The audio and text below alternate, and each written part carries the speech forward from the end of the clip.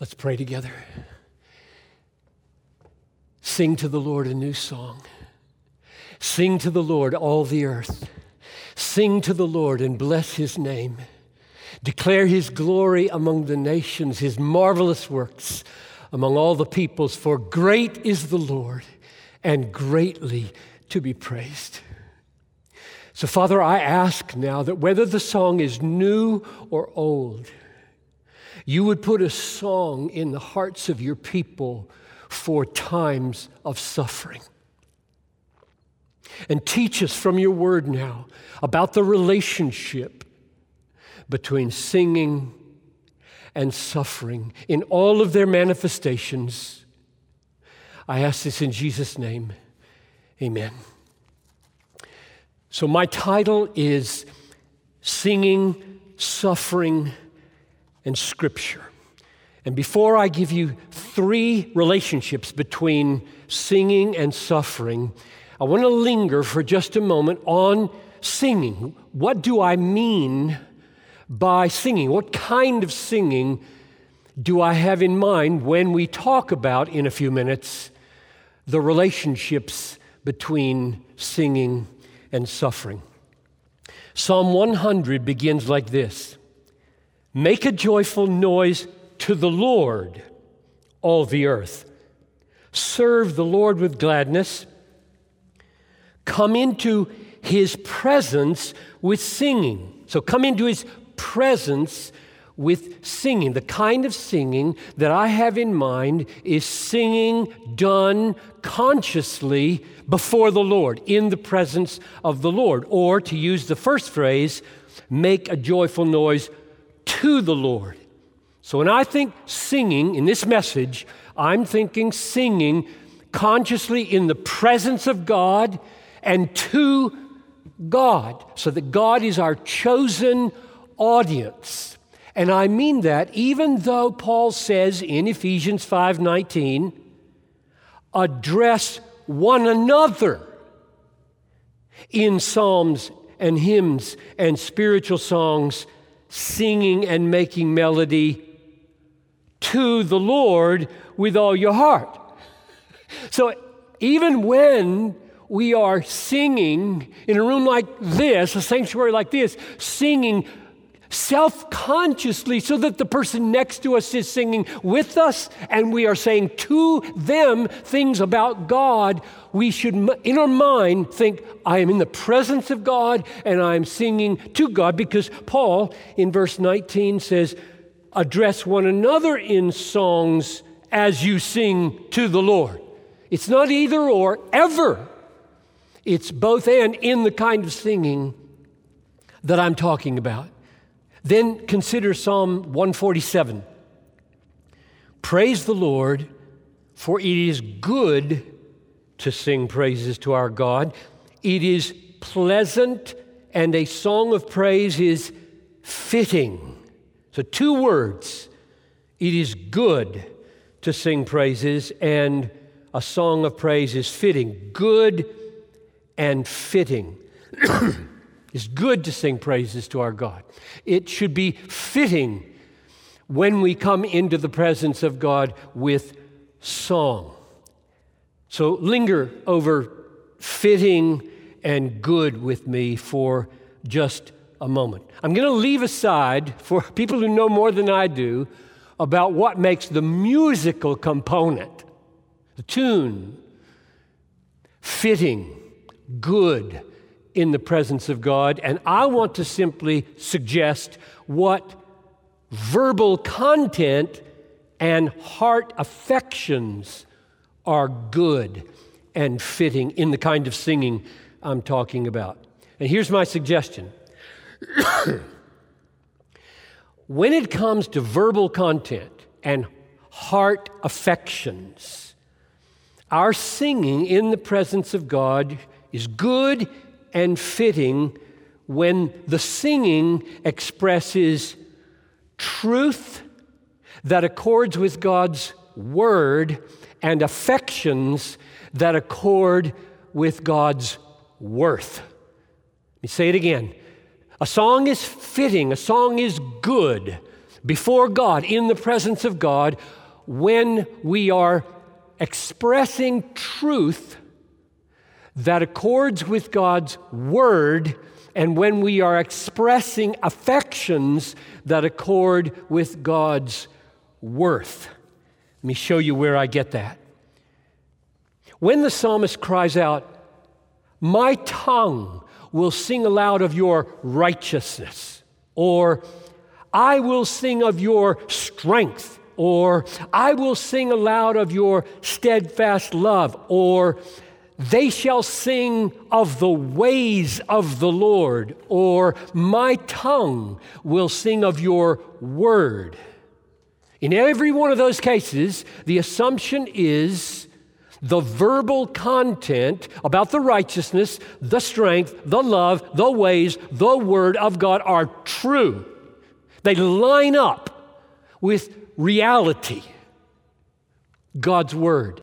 In fact, the psalmist says explicitly, "My tongue will sing of your word because all your commandments are right." That is, I'm going to sing about your word because your words line up with reality. They're right. What about affections that accord with God's worth? Go back to Ephesians 5:19. "Sing and make melody to the Lord with your heart." What does that mean? With your heart. Singing that is good and fitting in the presence of God, sung to God. God as our audience are not only verbally true and in accord with His Word. We don't misrepresent God in our singing, but our singing also is authentically expressing affections in the heart that accord with God's worth. Think of it this way. Why did God create singing in the first place? If God only wanted corporate worship to be marked by the true, accurate, clear recitation of truth about Him, why did He create and encourage in 100 ways this thing we call singing? Putting those words and that truth to music. Why did He do that? Let me give you Jonathan Edwards' answer because I think it's true. Here's what he says. The duty of singing to God seems to be appointed wholly to excite and express religious affections. No other reason can be assigned why we should express ourselves to God in verse rather than in prose, and do it with music. But only this, that it is our nature and frame that these things have a tendency to move and express our affections. So, in summary, then, when I speak about singing in the presence of God and to God, and then in relation to suffering, I have in mind singing that is good and fitting in these two senses. Singing that verbally expresses truth that accords with God's word and gives expression to affections from the heart that accord with God's worth. So that's clarification for what I mean by singing. There's lots of kinds of singing, and that's what I mean by singing now as we go to the substance of this message, namely singing, suffering, and Scripture. That is, what do Scriptures say about the relationships between singing and suffering. And I'm going to mention three. As I've canvassed the Bible, asking God and His Word, how do you intend for singing to relate to suffering? I see at least these three answers. 1, singing is stopped by suffering. 2, singing sustains in suffering. 3, singing follows after suffering. Each of those three relationships between singing and suffering exist because of three acts of providence. 1, God's providence ordains that His people often suffer song silencing affliction. 2, God's providence ordains that His people endure other measures of suffering and that we bear that suffering with singing. And 3rd, God's providence ordains a day for His people when suffering will be no more and singing will last forever. So let's take those one at a time. Singing is stopped by suffering. James, in his letter, chapter 5, verse 13, says, "Is anyone among you suffering? Let him pray. Is anyone cheerful? Let him sing praises." Now, James could have said, "Is anyone among you suffering? Let him sing sad songs." Because that will be true. There are sad songs that we are to sing in suffering. That's not what he said. James is he's owning here, it seems, that there is suffering that can only get out groans of prayer, not songs of prayer. Proverbs 25:20 gives us this counsel. Don't force a song on the heavy heart. Listen to what he says. Whoever sings songs to a heavy heart is like one who takes off a garment on a cold day and like vinegar on soda. Vinegar on soda. All you get is foam, useless foam. While the vinegar is ruined and the soda is ruined, an ill-timed song ruins the song and may ruin the soul. I think that's why Paul said in Romans 12:15, "Rejoice with those who rejoice and weep with those who weep," because there is a kind of brokenheartedness that needs silence, not singing. One example of that is the Jewish exiles in Babylon. Remember? They were taken into Babylon, away from their home, and they were being taunted by their captors. Like this, Psalm 137. "By the waters of Babylon, there we sat down and wept when we remembered Zion.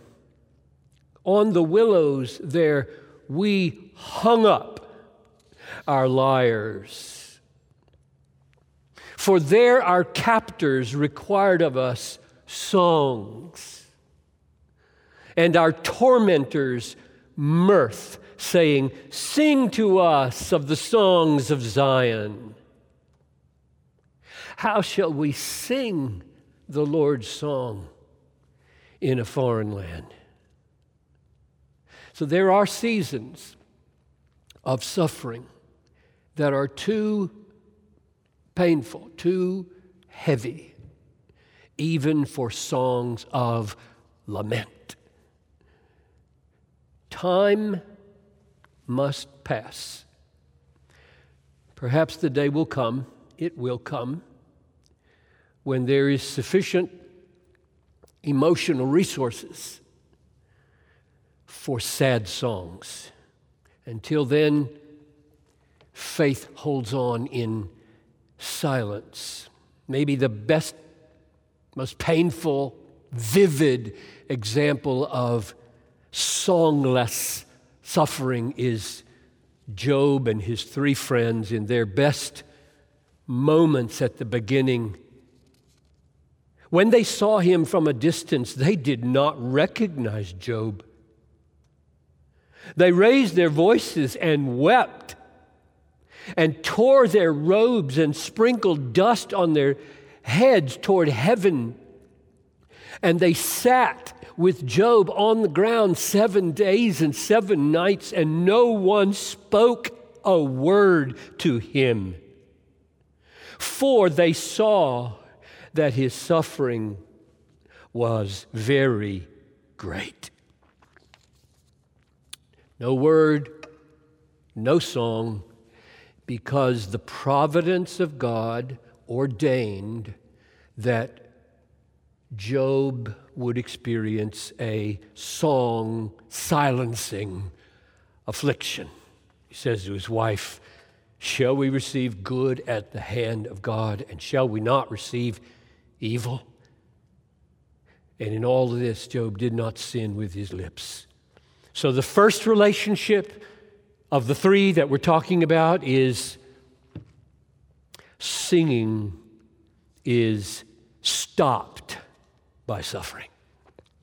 Number 2, singing sustains in suffering.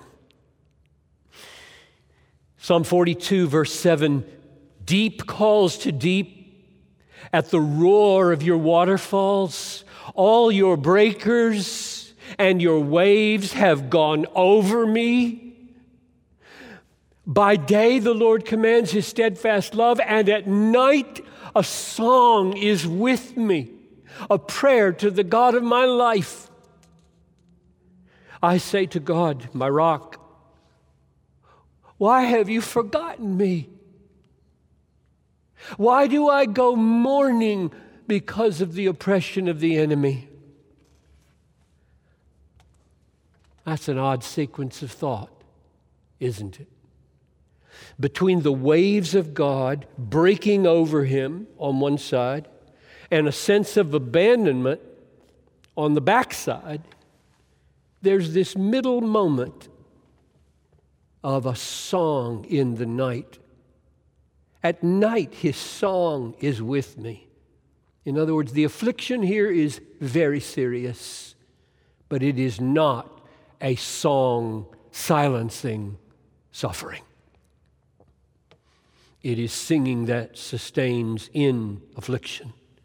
King Josiah, he was a great king, mostly, like all great kings are mostly great. And he was killed in battle, and 2 Chronicles 35 says this, "All Judah and Jerusalem mourned for Josiah. Jeremiah uttered a lament for Josiah, and all the singing men and all the singing women have spoken of Josiah in their laments to this day. They made these a rule in Israel. Behold, they are written in the laments."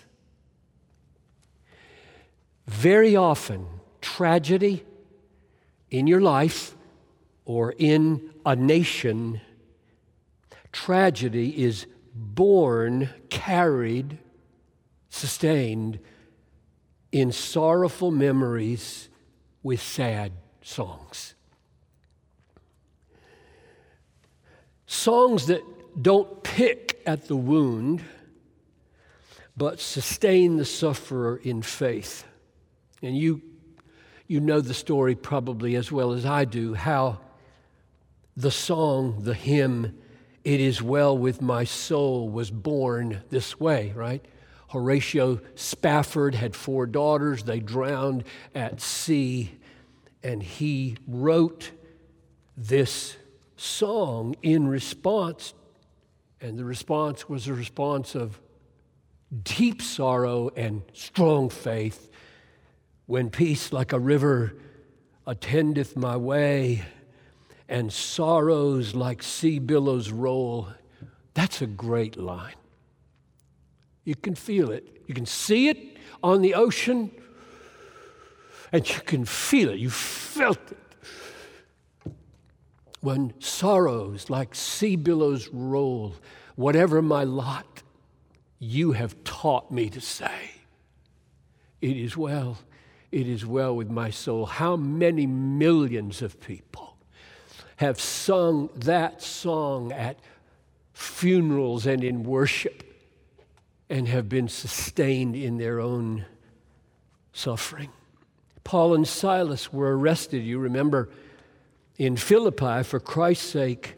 And Luke says the magistrates gave orders to beat Paul and Silas with rods. And when they had inflicted many blows on them, they threw them into prison. The jailer put them in the inner prison and fastened their feet in stocks.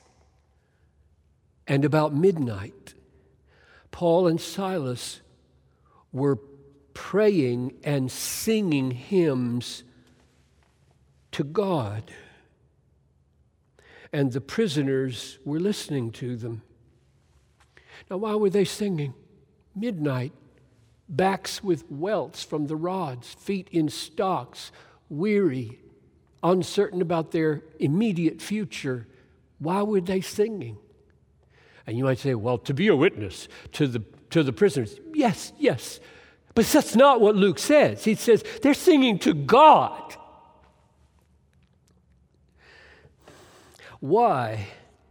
Because they needed to experience God's nearness and goodness and power and greatness. God was their sustainer, and they needed to commune with God. They needed to know God. They needed for God to draw near and be their sustainer, and it happened through singing. That's why they're singing. So the second relationship between singing and suffering is that singing sustains us in suffering. This is probably the most common experience of God's people in this age regarding suffering and singing. The day is going to come when there will be no more suffering. We'll get to that in a minute. And there is suffering that silences singing. But most of our lives, wouldn't you agree? Most of our lives are lived under the truth, life is hard and God is good. For the last 3,000 years, let's say from the time of David on, for the last 3,000 years, whenever God's people have been conscious of this, life is hard and God is good, the effect for 3,000 years has been thousands and thousands of faith-sustaining songs. Sad songs. Happy songs that are sad. Sad songs that are happy. The interpenetration of life is hard and God is good. Just ask yourself, what are your favorite hymns or spiritual songs? Which ones have touched you most deeply? Which ones have sustained you most powerfully over the years? And I dare say you would answer with me, the songs that were born out of suffering, the songs that give expression to pain and hope in pain. I have a Evernote file on my phone. The file is called Songs. It's got 139 of my favorite hymns. So I scanned them a few days ago just to see if this was borne out in my experience like I remember it to be. See if these don't strike a chord. Those who love the Father, though the storms may gather, still have peace within. Yea, whate'er we here must bear, still in thee lies purest pleasure, Jesus, priceless treasure. When I come to die, oh, when I come to die, oh, when I come to die, give me Jesus. Abide with me, fast falls the eventide. The darkness deepens, Lord, with me abide. When other helpers fail and comforts flee, help of the helpless, oh, abide with me. Though he giveth or he taketh, God his children ne'er forsaketh. His the loving purpose solely, to preserve them pure and holy. Ye fearful saints, fresh courage take. The clouds you so much dread are big with mercy and shall break in blessings on your head. Judge not the Lord by feeble sense, but trust him for his grace. Behind a frowning providence, he hides a smiling face. He whose heart is kind beyond all measure gives unto each day what he deems best. Lovingly it's part of pain and pleasure, mingling toil with peace and rest. O joy that seekest me through pain, I cannot close my heart to thee. I trace the rainbow through the rain and feel the promise is not vain, that morn will tearless be. The greatest songs are born of the greatest suffering. That's just the way it is. I think we'll see why near the end. So at last we come to our third relationship, and that last song points to it. I feel the promise is not vain. Morn is going to tearless be. So, third relationship, singing follows after suffering. There is coming a day, the beginning of an eternity, where there will be no more suffering. He will wipe away every tear from their eyes. Death shall be no more, neither shall there be mourning, nor crying, nor pain any more. For the suffering, the former things have passed away. So every time a saint comes to die, no matter how hard or easy the death may prove to be, that saint can always say or sing, I trace the rainbow through the rain and feel the promise is not vain, that morn shall tearless be. They can say that because Isaiah wrote this in chapter 35. The ransomed of the Lord shall return and come to Zion with singing. Everlasting joy shall be upon their heads, and they shall obtain gladness and joy, and sorrow and sighing shall flee away. So suffering is going to cease. Suffering stops singing. Suffering sustains in, or singing sustains in suffering, and one day suffering will be no more. But suffering will not be forgotten. because we will sing about it forever. Not our own, but Christ's. And they sang a new song, this heavenly vision. They sang a new song, Revelation 5. Worthy are you to take the scroll and to open its seals, for you were slain, slaughtered, and by your blood you ransomed people for God from every tribe and tongue and people and nation, and made them a kingdom, priests to our God, and they shall reign on the earth. We're going to sing that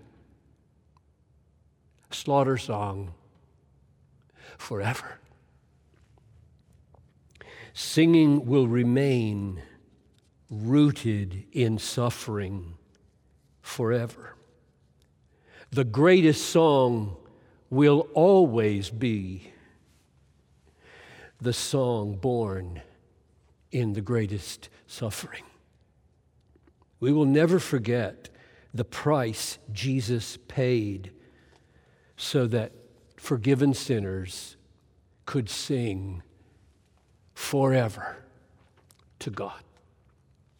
So, in conclusion, take heart. Though singing is sometimes stopped by suffering, nevertheless, our most common experience in this world is that singing sustains in suffering. And if the slain Christ, listen carefully now, this is my last word. If the slain Christ is your song, then you and all the redeemed with you may hope and be sure that the day is coming when suffering will be no more, but singing will last forever. Let's pray. So, Father, my prayer is simple. It is that when you ordain that we walk through a song silencing suffering, you would be our portion in the silence. And I pray that in the vast majority of our sad and sorrowful and suffering experiences, you would give us a faith-sustaining song. And I pray that you would thrill us, O God, with the hope and the certainty that because of Christ, the day will come when suffering will be no more, but singing will last forever to you. We pray this in Jesus' name. Amen.